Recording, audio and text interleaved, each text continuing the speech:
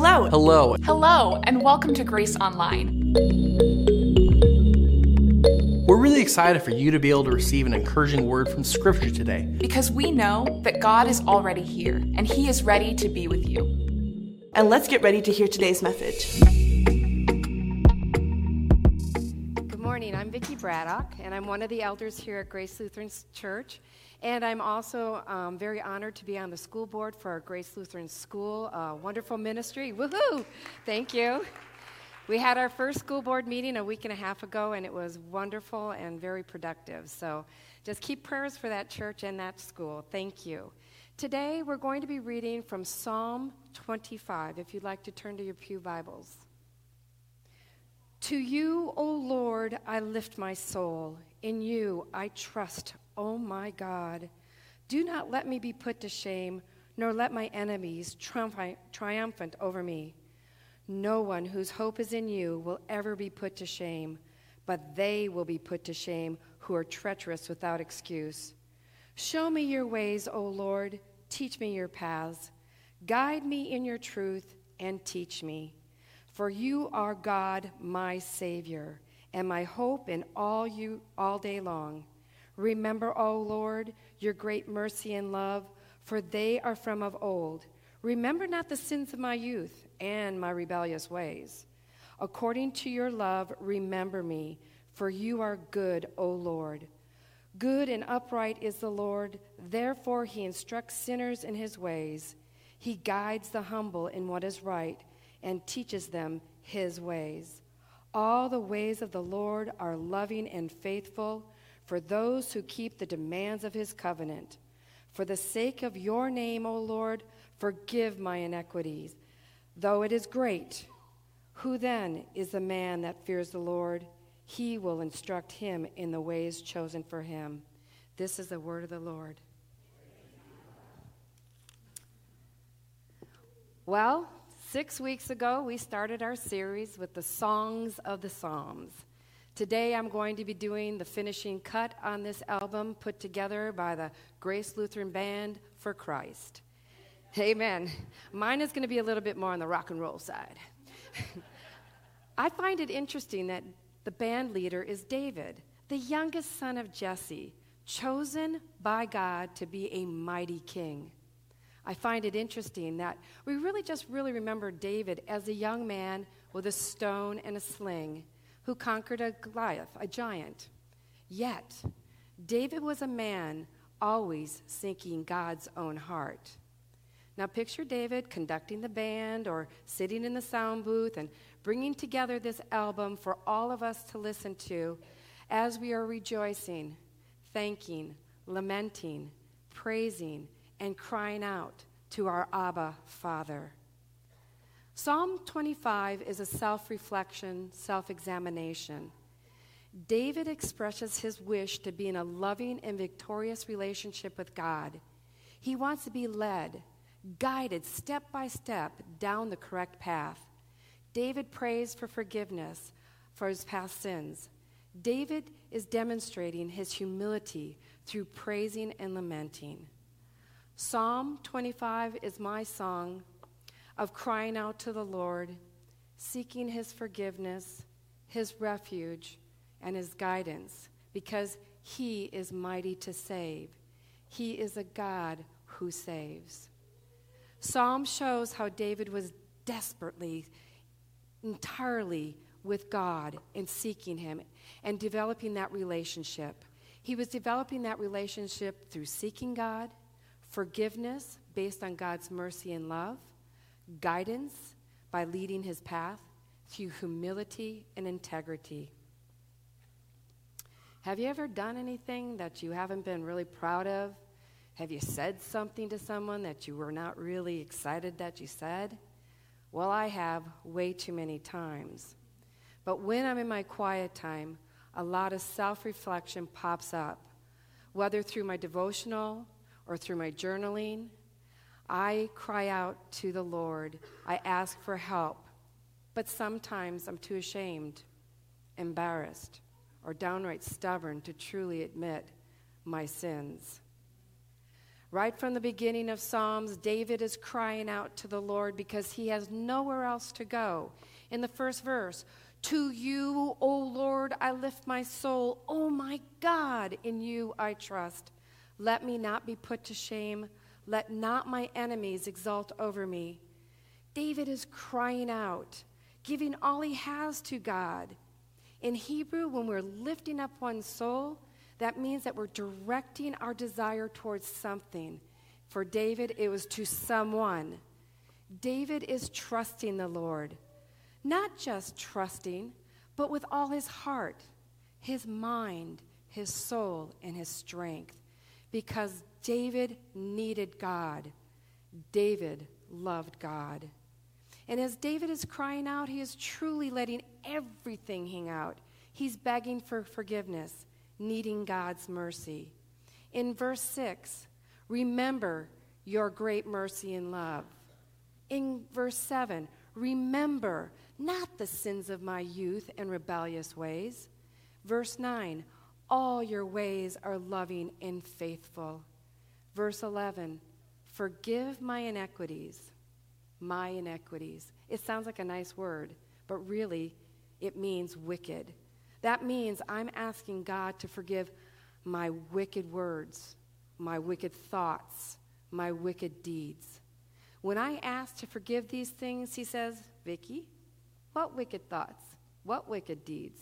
What wicked words? You see, when you're asking for forgiveness, we need to confess, not just to say, oh, please forgive me. God is saying, forgive you for what? He wants us to spell it out, okay? Well, that's a horse of a whole different color, you see, because it really does make me have to do this forgiveness conversation with God. It really brings it to the real surface. How real do I want to go? But remember just last week when John said, God already knows what's in our hearts and minds. But what God really wants is us, you, me, to trust him, as stated in verse 1. O Lord, I lift my soul in you, I trust. But do I? See, about 10 years ago, May 1st, I was working at a school, and I had a phone call was given to me. My secretary said, there's somebody on the phone for you. They won't give their name. And I thought, I was a principal, and I thought, just another angry parent, no big deal, I can handle it. And I said, hi, this is Vicki Braddock. How may I help you? Are you the wife of Dennis Braddock? Yes. The one that has a place up at Silver Lakes? I'm like, yes. And I'm thinking, oh, he's dead or he's hurt or whatever. No, those aren't the words that I heard. What I heard was, he's having a long-term relationship with so-and-so for the last year. For those of you that know me, being speechless is not in my typical character. I was speechless. And my secretary walked up to me and said, are you okay? And I'm like, I got to go. And so she prayed over me. Now, I asked my husband to come home, and he did, and he denied it. And I believed him. Now, you might be sitting there going, huh? When they say you are blind, when you're married and in love, you truly are. Fast forward to June 1st, 1 month later. In 6 weeks from June, I was having double knee replacement. But on June 1st, my husband and I had dinner, and then he went to walk the dog, and I couldn't because I really couldn't walk. And he called, but he thought he was calling her, but he called me by mistake. This was truly God's wake-up call. When he came in the house, I demanded that he tells me what's going on, and he denies it, believe it or not. But this time, I didn't take the bait. I said, no. So he finally admitted to it. And so my point being is that the first words out of my mouth were, you're forgiven. And somebody so nicely said to me, no, you didn't forgive him at that point. Well, think of forgiveness as like an onion, a layer at a time, for us. For God, when we ask for forgiveness, it's immediate and it's forgotten forever. But for us, it's not. So that first dermis layer was taken away because I needed to move forward. And I know when you say forgiveness, you move forward. And ironically, 10 years ago, I was doing the James study with a small group of women, And at this point today in 2023, I'm doing the same study again by Beth Moore. And I remember reading this 10 years ago, and then it said, verse 2 in James 1, "Consider it great joy, brothers, when facing trials of many kind." Well, no, I don't think it's fun to do that. But when I look at it now at 2023, the word consider means reflect, think about. So think about those trials. And I can tell you that beginning 10 years ago was a time in which God was perfectly, had it all lined down in a great path, because the day after Dennis decided to admit that he was unfaithful, the next day I was going to a Cursillo training. And I was surrounded by brothers and sisters in Christ for 6 full weeks. The Sunday after Cursillo was over with, that Tuesday, I had double knee replacement. And I was surrounded by sisters in Christ that were there at the hospital. You see, forgiveness, again, is a layer. And as I've slowly, through the 10 years, been able to forgive him at each layer, it comes like ripping off a Band-Aid. It still hurts. But I understand that forgiveness for me is the only way that I can truly move forward and be able to have a relationship with people. Because let's put it this way. No one ever meets my expectations, and I don't meet yours. But the bottom line is, we are here for each other, no matter who we are, what we are, and how we are. So God is all about forgiveness, as David was crying out and lamenting to him. And it is through that grace and mercy of God and listening to the Holy Spirit, God can free our anguish, as stated in verse 17, and he can take away our sins. Okay. So now God has taken away my sins and forgiven us. Now, what do I do with the ugly stuff now? How do I make sure I don't repeat this? Well, I have to look to the Lord to show me the ways and guide me in his truth and teach me, because he is my Savior and he is my hope in all the day long. Proverbs 3:5-6, I know many of you know it, but it really is so beautiful about how God guides our path. "Trust in the Lord with all your heart and lean not on your own understanding. In all ways acknowledge him, and he will make your path straight." Back in that time when these wonderful words were written, the roads were paved with big grooves from the wagons of the horses dragging them through. When God makes our path straight, he's putting us in a groove. He's putting us in a groove. And that way we can't veer to the right, to the left. We can only go straight, right? But what do? We claw our way out of that path, and we think we can do it on our own. And boy, you have to claw your way out when God has put you on his path. Because listen to what the path that God gives us is so beautifully written. Who then is the man who fears the Lord? He will instruct him in the way chosen for him. I love how God has a personalized path for us. It is unique to each one of us, if only we would listen to him and stay on that path. And now that we've gotten our path, we've confessed, we've been forgiven, we've gotten our personal path and destination, we must do it with humility and integrity. You see, integrity is lacking in the world, but it is a step-by-step process in which we clarify our values, we have to be honest with ourselves, and we have to be clear about what's going on inside ourselves. If we're full of muck and stuff, all this stuff doesn't come out real clearly. But again, verse 9, he guides the humble in what is right and teaching us his way.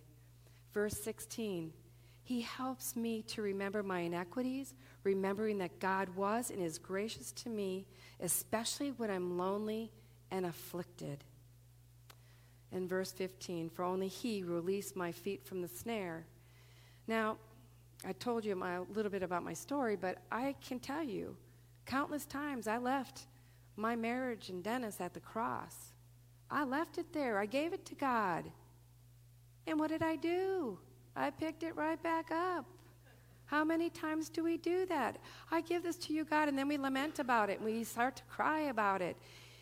But at some point, I finally listened, and strangely enough, when I did, through the prompting of the Holy Spirit, I truly left it at the cross, and that yoke was taken and lifted from my shoulders. And I can truly tell you, it's been 10 years, we're pretty much done with that onion, but I am completely at peace and at joy and at love, to the point where I can actually still express that to Dennis. 2 years ago, he was diagnosed with prostate cancer, and he's still a little bit battling with it, but I keep telling him, because I don't know where he is with his faith even to this day, that I am praying for you, that I still love you. My friends are praying for you, but that is all because of him helping me break away those layers, that self-reflection, that it's not about me, that it's about him. And how am I going to show the love of Christ even in my awful, dark times? Because of this joy, peace, and love, I have a new spring in my step. As I conclude, I want to reflect on how David began this lament. O Lord, I lift my soul to you. In you I trust. In verse 15, my eyes are ever on the Lord. Psalm 25 teaches us to seek the Lord in hard times, no matter the reason or how we got there. God wants us to call on him, to depend on him. He wants us to have that deep relationship with him. Jeremiah 29:13, and when I seek you, I will find you when I seek you with all my heart. David was that man, a man seeking God's own heart, a man who knew only God could save him. God is the only one to save us. He is mighty to save.